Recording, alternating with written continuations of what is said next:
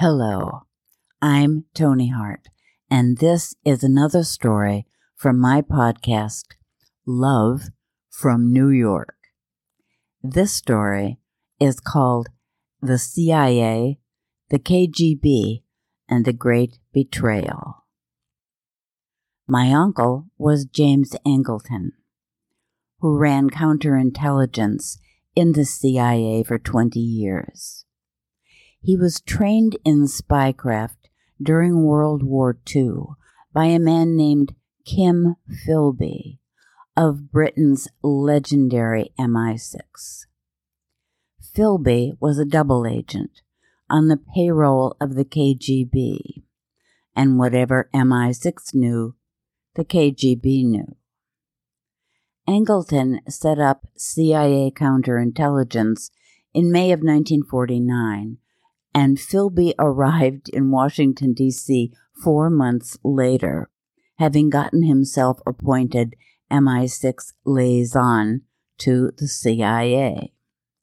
Philby now had access to all CIA and FBI files. He learned that the FBI was building its case against the Rosenberg spy ring and passed that information to the KGB, who normally would pull the spies back to Mother Russia. The KGB, however, knew that that would compromise Philby, so Soviet intelligence watched as the Rosenbergs were tried and executed. A book was recently released about Ethel Rosenberg. That reminded me of the Angleton-Philby story, and I thought you might like to hear it. I knew Jim Angleton because he married my aunt, Cicely Congdon. I met him when I was a child. It was love at first sight. There I was, a little kid in the very Scandinavian territory of Duluth, Minnesota, and in walks my glamorous Aunt Cicely, with a man who looked like a Spanish movie star. He was tall and thin, with dancing dark eyes and a shock of black hair. He wore beautifully tailored Savile Row suits and a perfect trench coat. He was straight out of Rick's in Casablanca. Cicely used to tell the story about the first time she met Jim.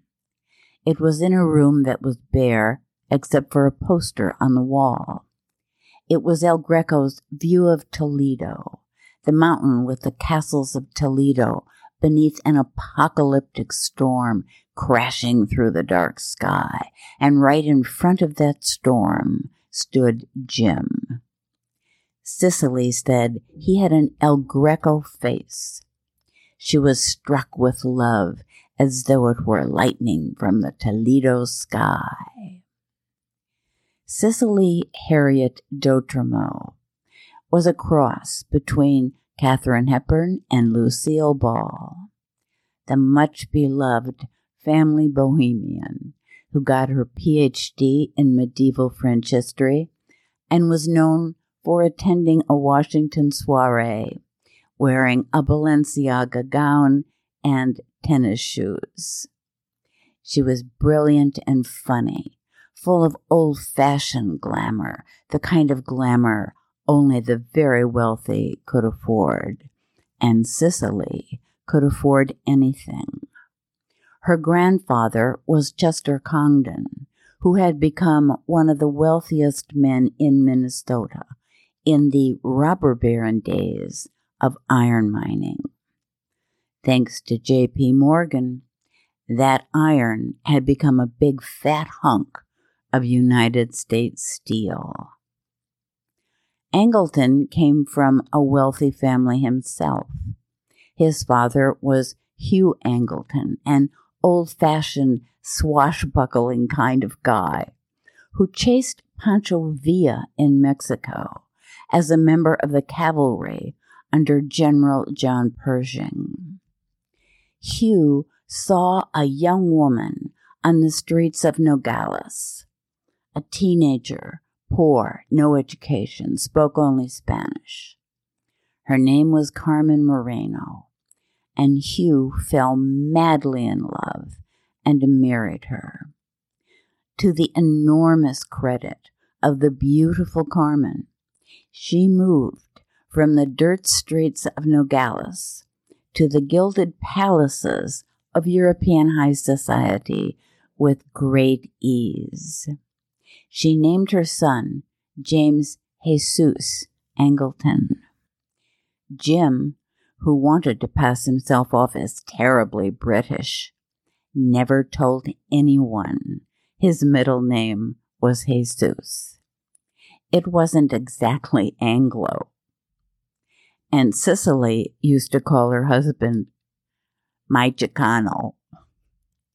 It was 1943, and Jim was drafted and chosen for the OSS, the Office of Strategic Services, the American intelligence unit in World War II. The Allies were about to invade Italy, and Jim spoke fluent Italian. He was sent to England to learn counterintelligence with MI6, in the very group we all came to know in John le Carré's Tinker Tailor Soldier Spy. One of his counterintelligence teachers was a man named Kim Philby, who was secretly one of the Cambridge Five, upper-class Brits who were recruited by communists at Cambridge. They became such hardcore Marxists. They took positions in the British government in order to spy for the Soviet Union. Kim Philby, on the payroll of the KGB, was passing secret Allied information to the Soviet Union. Philby actually became head of the anti-Soviet section of MI6. Moscow's most important spy was running the British agents in the USSR. They had a very short lifespan. Philby taught my uncle how to be a counter-spy, which is not James Bond, hunt the bad guys down and kill. That's a spy. A counter-spy is when you get someone inside the enemy camp to come over to your side. You get your information on the enemy network straight from that enemy. You do this either by planting a mole, or you find someone in their network and turn them, offering money or entrapping and blackmailing them, preferably by sex. It's called penetration for a reason. Jim was sent to Italy as head of the Italian OSS. His job was to capture Nazis. The Allies cut a deal with the Mafia. If Lucky Luciano helped the Allies take Italy, they would give Sicily back to the mob once Mussolini's people were gone. And so, the Allies and the Mafia fought their way through Sicily, onto the toe of the Italian boot, and all the way up to Rome, battling for every single inch of real estate. This was Nazi turf. Almost all of Europe was the property of the master race, and the Nazis were not about to go easily. It was a bloody battle. As the line of Nazi territory was forced north, it was Jim's job to move in behind the Allied forces and grab Nazis before they could escape. His team was also told to grab every piece of information about the Nazis they could find before the enemy could destroy it. Here was my Uncle Jim, a tubercular Yale poet, commanding an army of mafioso thugs. There were no holds barred. They were after Nazis and after every piece of information about the Nazis they could find. They broke into everything in Italy. They broke into military buildings and took code books, ciphers, maps. They broke into banks and took financial records. They broke into the homes of mistresses of the Nazi officials and liberated diaries. They found letters between Hitler and Mussolini that were used in the Nuremberg trials. They found a hidden stash of gold and stolen artworks. They bribed everyone. Half the Italian police force was on their payroll and forked over police files. The Vatican got intelligence reports from every diocese in the world, and Jim bought those reports. They grabbed everything they could grab. But the real problem was grabbing the Nazis themselves. No one knew who the Nazi officers were, what they looked like, where they lived in Italy, or where they were headquartered. As Allied troops advanced, the Nazi officers simply shed their uniforms, donned the clothing of civilians, and fled with the crowds. Here's what Jim did, so his troops could capture them. First, he had his team visit every photographer in Rome. The Nazi officials were proud of their Italian conquest and often took photographs of themselves and their fellow officers to send to their families at home. Jim compiled a huge mug book of Nazi faces and names.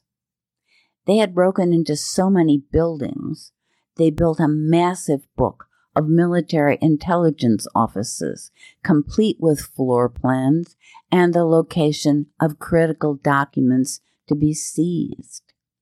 Jim searched for postcards of villas throughout Italy and learned which villas were used as quarters for the military brass. Now the troops knew which villas to capture. Angleton amassed this data in area-specific notebooks, which were given to each Allied unit as they advanced on a town. The Allied troops knew which buildings to seize first, which villas to search for the officers, and what the officers looked like. Angleton's unit captured over 1,000 Nazi intelligence agents and overturned an entire Nazi network. Then the war was done. Angleton had become a superb Nazi hunter. And that was the problem. Jim was now a smart, vicious, upper-class pit bull. His killer instincts and his killer intellect had been fused. There was no stopping him. The CIA was formed in 1947 by the men who ran the OSS. They had all been Nazi hunters. They were upper-class wasps, mainly Yaleys, like Angleton. Their sense of being a ruling elite was so strong, they became a shadow government. The agency answered to no one. There was no controlling authority. The CIA was a secret organization. These were the men who had defeated Hitler. They believed in themselves. They came back to an America drowning in paranoia. The Cold War had come on fast. The Soviet Union had swallowed up Eastern Europe, and they detonated an atom bomb apparently made from plans stolen by a spy ring in New Mexico. The reaction was the HUAC hearings, Senator Joe McCarthy's witch hunt, and J. Edgar Hoover's desire to throw all the commies into jail. It was the perfect setup for a very powerful CIA. Allen Dulles became the director, and he appointed Jim head of counterintelligence. Angleton did what he knew how to do. He set up a database of suspected communist sympathizers under an operation called Operation Lingual.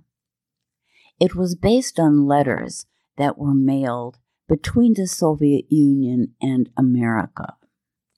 It was radically illegal.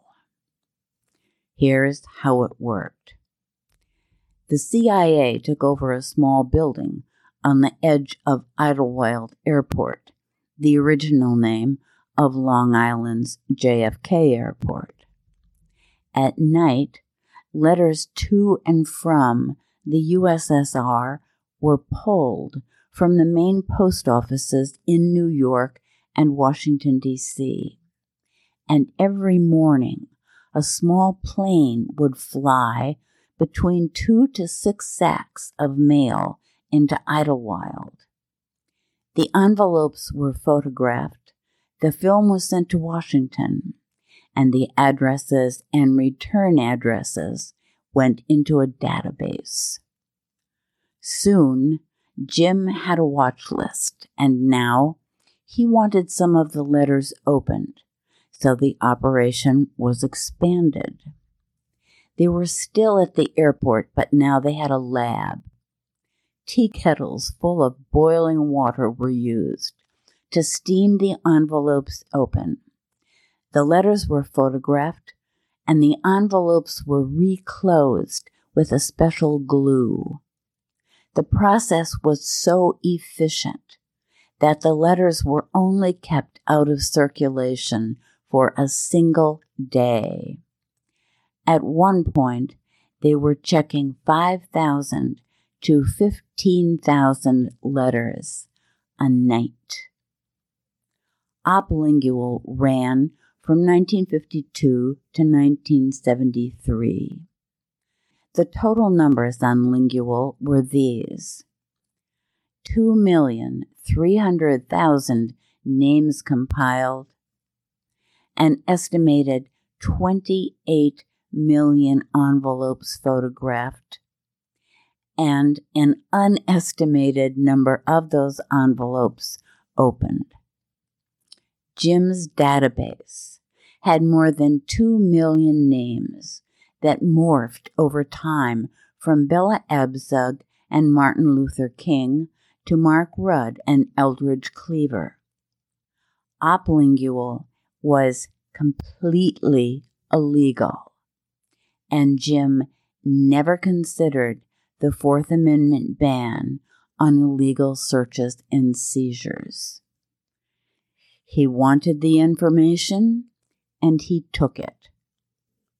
Oplingual remained secret for 2 decades because the group running it was small and because it was not on site in Langley.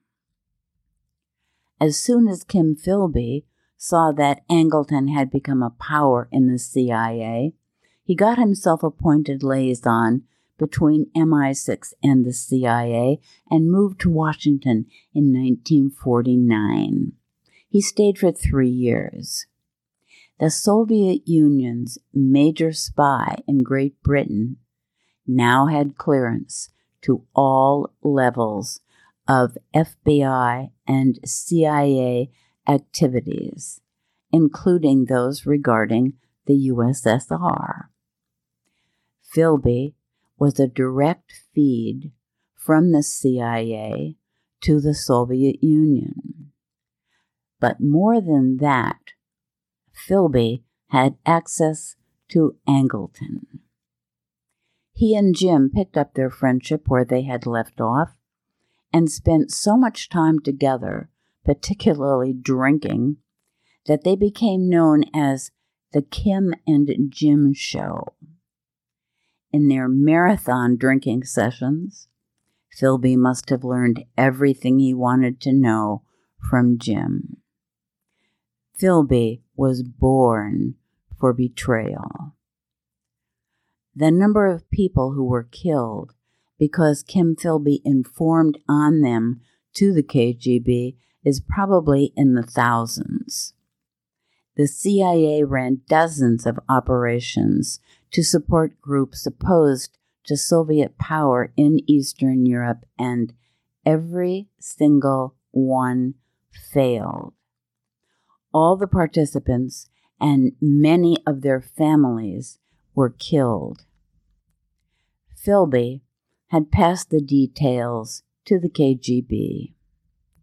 There were several insurgents who survived one operation, and they said, quote, "They knew we were coming, and nobody figured it out." Kim Philby was involved with dozens of failed operations and hundreds of captured and killed agents at both MI6 and the CIA, and nobody figured it out. You know the movie The Third Man with Orson Welles and Joseph Cotten. The screenplay was written by Graham Greene, who had also been trained at MI6 by Kim Philby. In the movie, the character that Orson Welles plays was based directly on Philby. Graham Greene cleaned the character up as best he could. Graham loved Philby, but he still came up with Harry Lime, the ruthless wretch of a villain who sold bad penicillin on the black market. It was in this period that the FBI was closing in on the Rosenberg spy ring and the Communist Party network in America. Philby told the KGB, but they were fearful that any action to protect the Rosenbergs might make it obvious that the information had come from Philby, so they couldn't do a thing but watch as the group was prosecuted and the Rosenbergs were executed. Then, in 1951, Philby's old friend, Guy Burgess, who was staying with Philby in Washington, defected, along with Donald McLean, to Moscow just days ahead of being arrested as a Soviet spy. People knew they had been tipped off by a third man, and fingers pointed straight at Philby, who left America. It took the most obvious defections to make people realize that Kim Philby, the man running secret operations against the Russians after 1944, was a Russian agent himself. Jim was in shock.